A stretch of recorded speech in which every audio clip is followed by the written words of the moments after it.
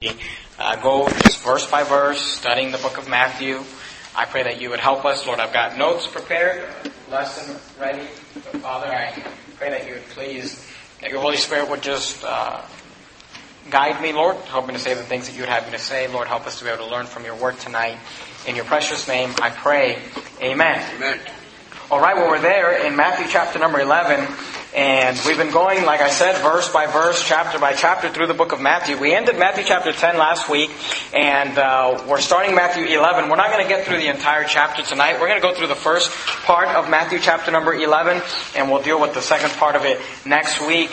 But something I kind of want to just, it's not really part of the sermon, but I want you to see it in verse number 1 of Matthew chapter number 11. It says, "And it came to pass when Jesus had made an end of commanding his 12 disciples, he departed thence to teach and to preach in their cities." And it's interesting because in chapter 10, if you remember, we talked about the fact that Jesus kind of gathered and enlisted a group of men to help him with the ministry, and he sent them off and commissioned them to go out 12 by 12. But you know, Jesus was not the type of leader that told people what to do and did not take part in it himself. In chapter 11 and verse 1, it says, "And it came to pass when Jesus made an end of commanding his 12 disciples." So he told them what to do. He departed thence to teach and to preach in their city. So he told them what to do, and then he did it. And by the way, that's what a great leader does. And if you want to be an effective dad, if you want to be an effective boss, if you want to be an effective any leadership position, it would be wise to not only tell people what to do, but then do it yourself. You know, how seriously would people take Verity Baptist Church if I got up here and once a quarter or once every 6 months, I preached about soul winning, and then you never saw me go soul winning. But you know, there are churches where the pastors tell people to go soul winning and don't go soul winning.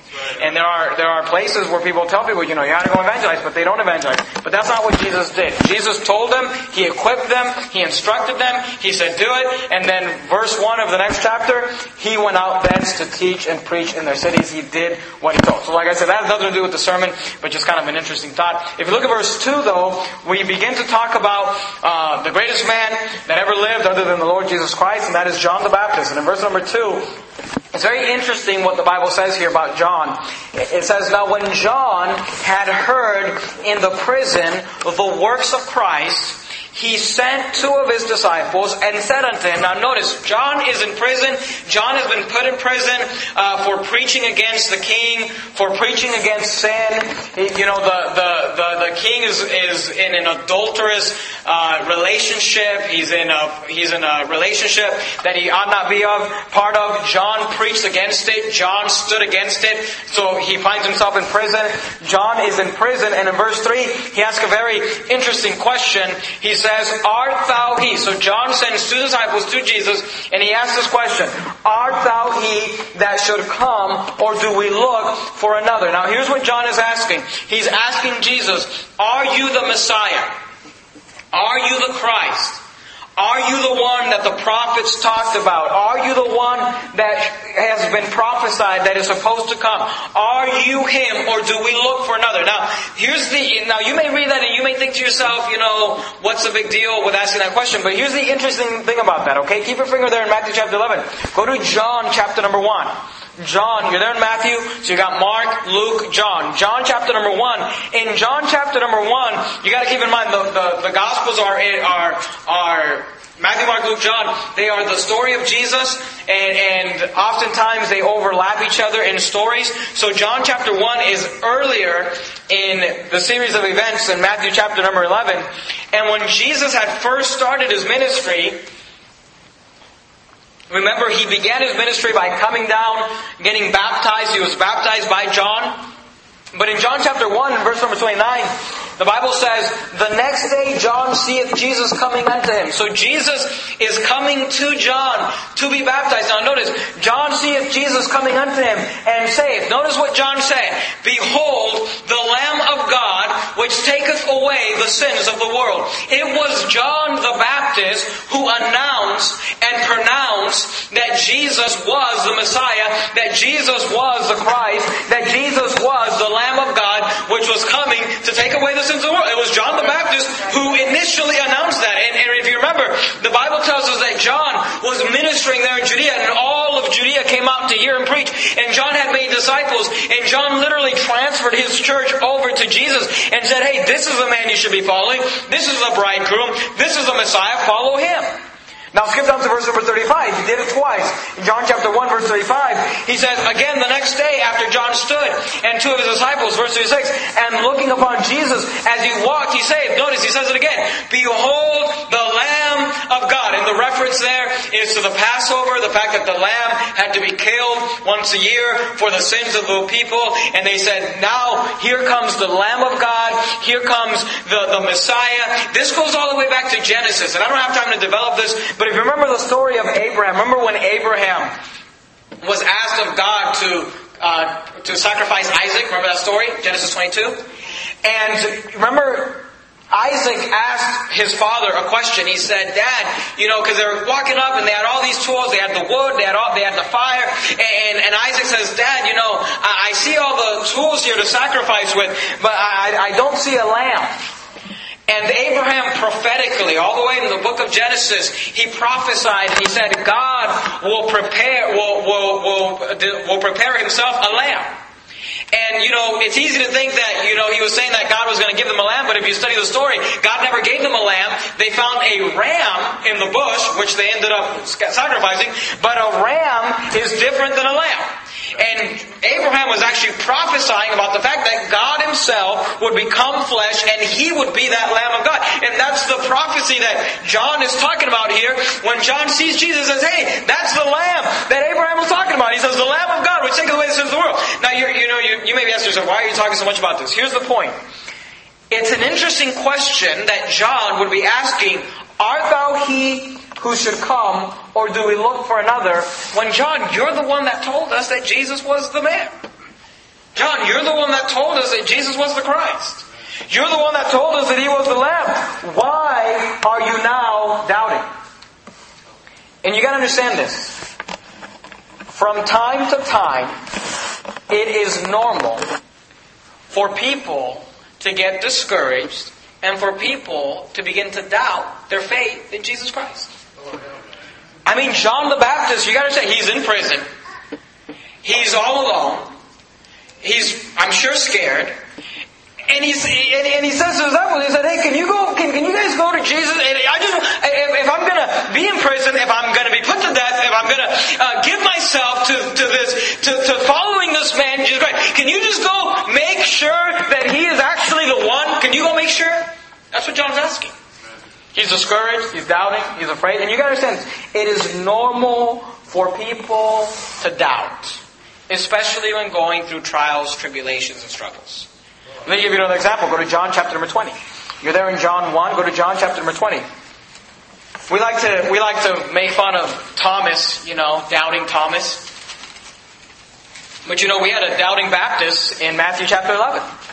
John the Baptist was doubting the Lord Jesus Christ. And here we have one of His apostles, one of the 12. And in John chapter number 20, if you look at verse 24, the Bible says, but Thomas, one of the 12, called Didymus, was not with them when Jesus came. Remember, Jesus appeared to the disciples after His resurrection, and Thomas was not there. In verse 25, the other disciples therefore said unto them, we have seen the Lord. But He said unto them, except I shall see in His hands the print of the nails, and put my finger in the print of the nails, and thrust my hand into His side. Notice what He says. He says, I will not believe. Now here's the interesting thing. Do you remember when Jesus died? They put Him in the tomb. The chief priests and the Pharisees said, hey, you better put some guards around that tomb, because we remember that Jesus said that He was going to rise from the grave. Here's what's interesting. The chief priests, the Pharisees, they all remembered that Jesus was going to rise from the grave, but none of His disciples remembered. None of His disciples expected to see Him. In fact, 3 days later when the ladies came back and said, hey, the stone's been rolled away, the tomb's empty, He's not there. None of them even believed it. They ran to see it and they didn't believe it, they didn't expect it, they didn't see it coming. And look, it's easy for us to beat up on Thomas, and we call him Doubting Thomas and all that. But you gotta understand, Thomas was one of these 12 men who for the last 3 and some odd years, he's been following Jesus. He left his home, he left his family, he left his finances, he left his job, he's left everything to follow this man. And 3 days ago, he saw him die. And he's probably pretty discouraged. And he's probably doubting. And he says, no, I won't believe unless I see. And you gotta understand, As you read the Bible, you know what I love about Scripture, and you know, oftentimes people say, you know, man wrote the Bible. Man would not write the Bible. Because what we find in Scripture is men failing God. And if man wrote down the story, if you wrote down the story of your life, you would leave out all the bad stuff. You would not write about the adultery with Bathsheba. You would not write about all the mistakes you made. You know, but God gives us glimpses into the lives of these people to show us that it is normal to doubt. It is normal to be discouraged. It is normal to get upset. Go to Genesis chapter 17. Let me give you another example. Genesis chapter number 17. Genesis chapter 17. We often, again, make fun of Sarah. Remember Sarah? She laughed. And we'll look at the verse.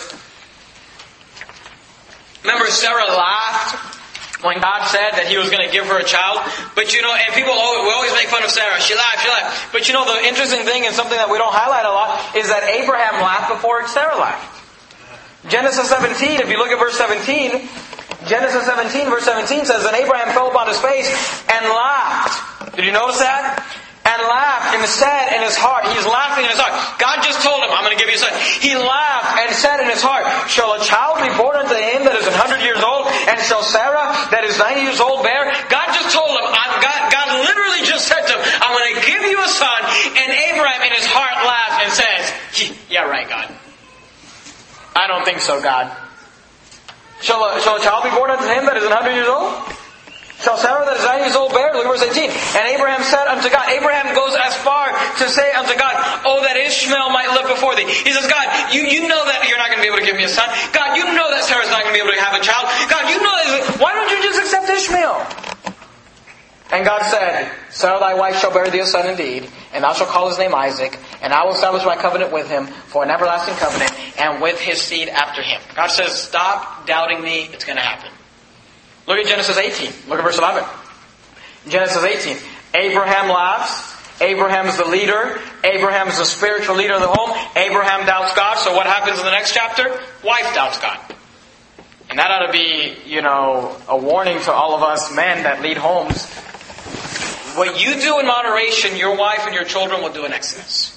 You skip out on God, you skip out on Bible reading, you skip out on living for God, you might as well just forget about your kids living for God. Because what followers always take it to an extreme further than the leader does. And here in Genesis 18:11, the Bible says, "Now Abraham and Sarah were old and well stricken in age, and it ceased to be with Sarah after the manner of women. Therefore Sarah laughed within herself, saying, After I am waxen old, shall I have pleasure, and my Lord being old also." Now here's what makes it worse for Sarah, is that God calls her, if you keep reading the story there, God says, "Sarah, why are you laughing?" And she says, "I wasn't laughing." So she took it further than Abraham. Because Abraham laughs, and then he's like, "Well, how about Ishmael, God?" But he doesn't deny it. But, you know, Sarah says, "I wasn't laughing," and she's lying to God when God just called her out on what she was doing. You say, "Pastor, what are you trying to tell us?" Here's what I'm trying to tell you. Throughout the Bible, you find people who doubt God, who get discouraged, who get upset. And the same guy that says, "Behold the Lamb of God," will in prison say, "Are you sure you're the one, Jesus? Are you the one that we're looking for? Or is there another one?" Go to Exodus chapter number 5. Exodus chapter number 5. Look at verse 22. Remember Moses? Moses was called of God to go and free the children of Israel from Egypt. Moses was called of God to go and deliver the people out of Israel. Moses shows up and says, "Thus saith the Lord God." And he says, "Let my people go." And he says all that stuff. And what does Pharaoh say? What was his first? He says, "The people are idle." He says, "The people are idle. They are thinking about freedom. They're thinking about things that they should not be thinking about." So he increases their load. Remember that? He said, "Now you're going to have to do this. Now you're going to have to work harder," because Moses is trying to bring your freedom. And look at Exodus chapter 5, verse 22. Notice the response of Moses. Exodus 5:22. "And Moses returned unto the Lord." You gotta understand that Moses just entered the ministry. Moses is doing what God has called him to do. "And Moses returned unto the Lord and said," now sometimes it's easy for us to just skip these verses, but you gotta understand this is a man speaking. "And he said, Lord," notice what he says, "wherefore hast thou so evil entreated this people? Why is it that thou hast sent me?" He says, "God, why did you even send me here? God, why did you even call me to do this?" Look at verse 23. "For since I came to Pharaoh to speak in thy name, he hath done evil to his people, neither hast thou delivered thy people at all." Does it sound like Moses is doubting a little bit? He says, "God, why am I even here? God, why did you call me to do this?" Go to Numbers. You're there in Exodus, Genesis, Exodus, Leviticus, Numbers. Numbers chapter number 11. Moses gets to the point where he's so discouraged, he even asks God to kill him. The guy gets suicidal because of the church people he's leading. I know the feeling. No, I'm just kidding. Numbers chapter 11, look at verse 14. Numbers 11:14. I am not, look what he says. I am not able to bear all this people alone, because it is too heavy for me. And if thou deal thus with me, kill me, I pray thee, out of hand. If I have found favor in thy sight, let me not see my righteousness. He says, look, I can't deal with this, God. God, it's too hard, I can't do it. He said, can you just show me some grace and kill me? Go to 1 Kings chapter number 19. 1 Kings chapter number 19. Look, Moses was one of the greatest men who ever walked this earth. Moses was one of the godliest men that God ever used. And Moses said, God, why did you call me to do this? God, why don't you just kill me? God, this is too hard. I'm just trying to explain to you that from time to time you will get discouraged. From time to time you will begin to doubt. From time to time you may be the one that says, hey, the Lamb of God will take away the sin of the world. And a few years later, find yourself in prison asking the question, I wonder if Jesus is really the one that I should be following. 1 Kings chapter 19, look at verse 4. This is Elijah, the great prophet Elijah.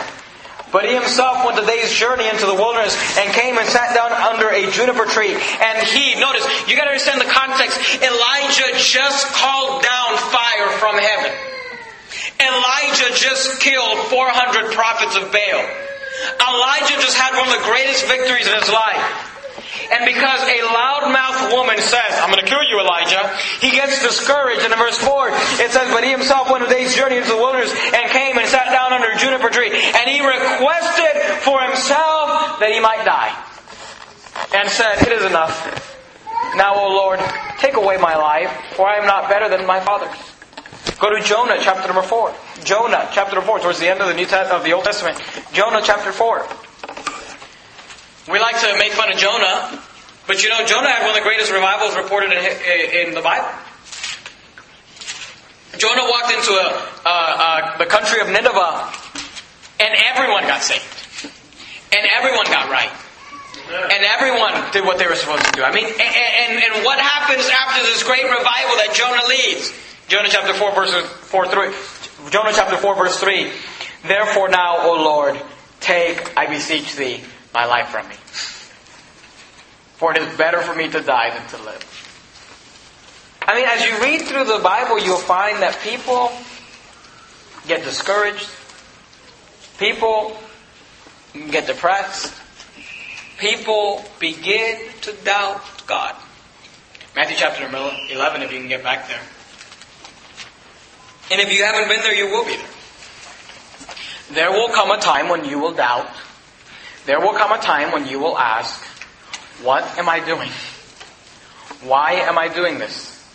Even in our short ministry here in Sacramento, there's been times when I get in the vehicle and just kind of look at my wife and say, what are we doing?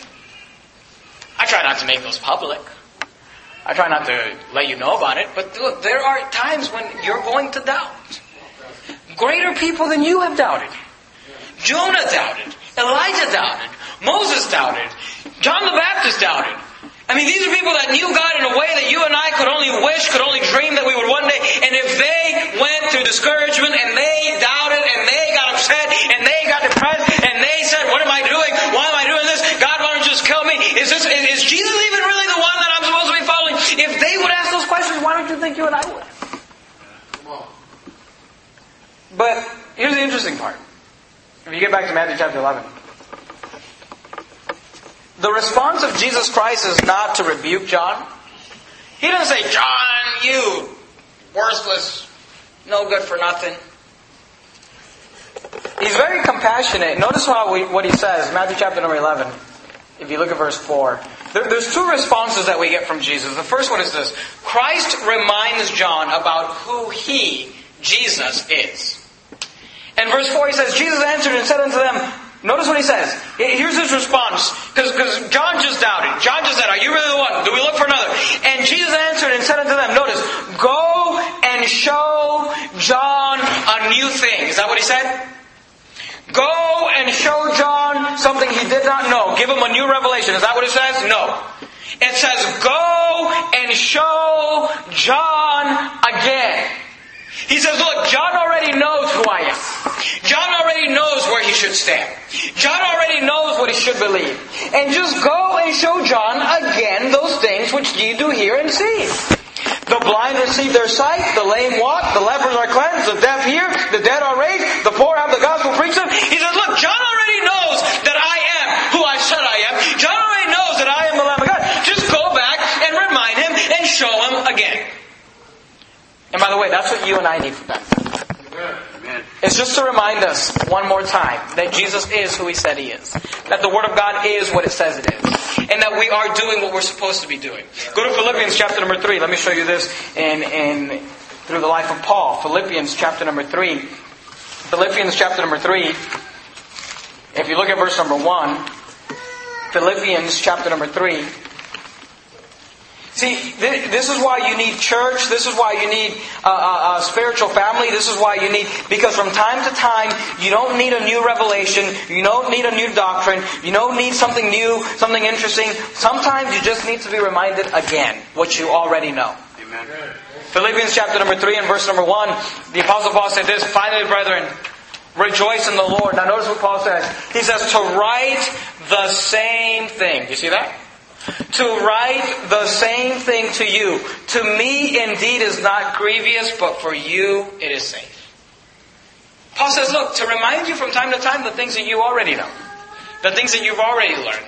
The fact that God is who He says He is. That Jesus is who He says. The fact that salvation is by grace through faith. The fact that the King James Bible is the Word of God. The fact that you are supposed to be living your life the way.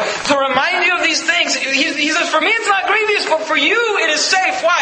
Because from time to time, you need to just go and show John again. The things that he already knows.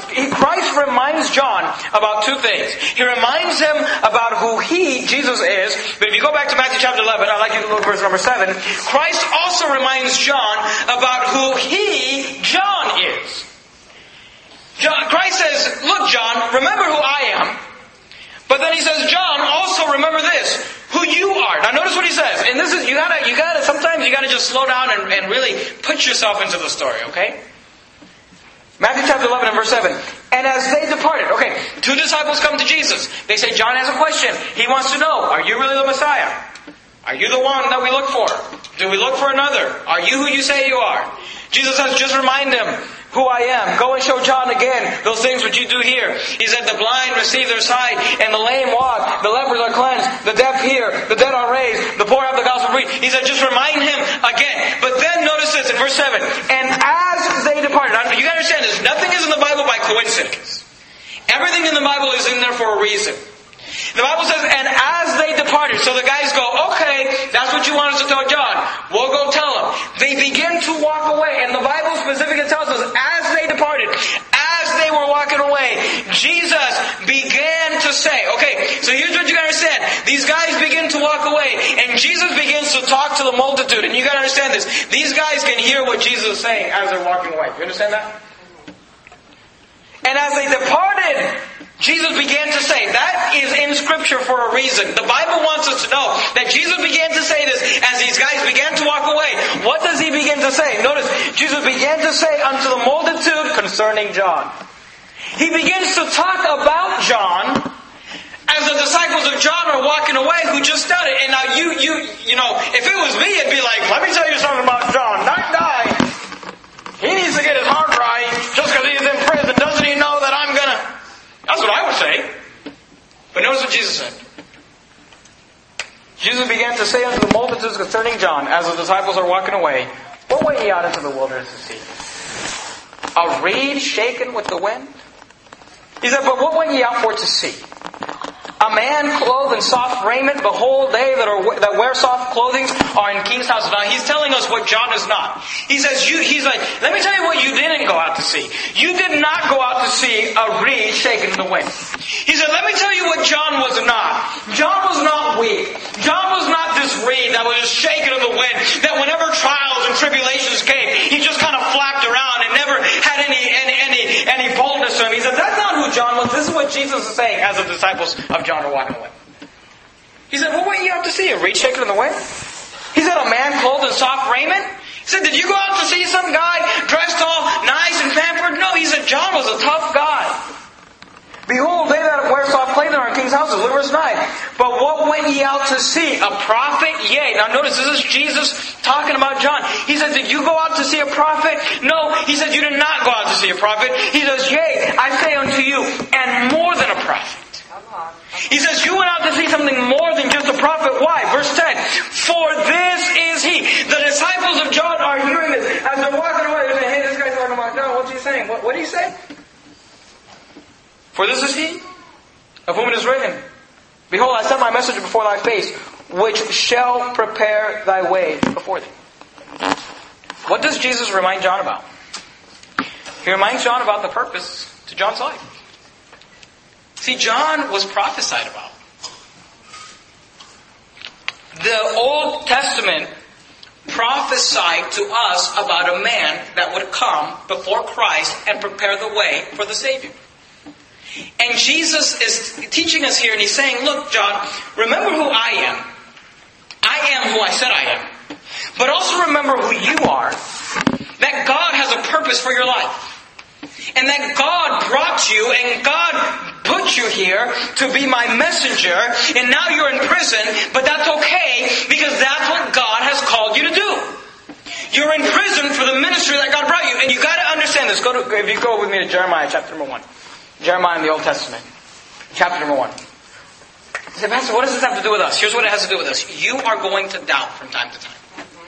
You're going to get discouraged. You're going to get depressed. You're going to think, why am I doing this? Why am I even trying? Why don't I just quit? And some of you may get to the point where you say, God, why don't you just take my life? I'm worth more dead than alive. And Jesus says, number one, remember who Jesus is. But He says, number two, John, remember who you are. Remember the fact that you have a purpose. And you got to understand this. John had a purpose. But do you know this, that God has a purpose for you? Amen. Jeremiah chapter 1, look at verse 5. Jeremiah chapter 1, verse 5. The Bible says in Jeremiah 1:5, this is about Jeremiah, but this is about every one of us.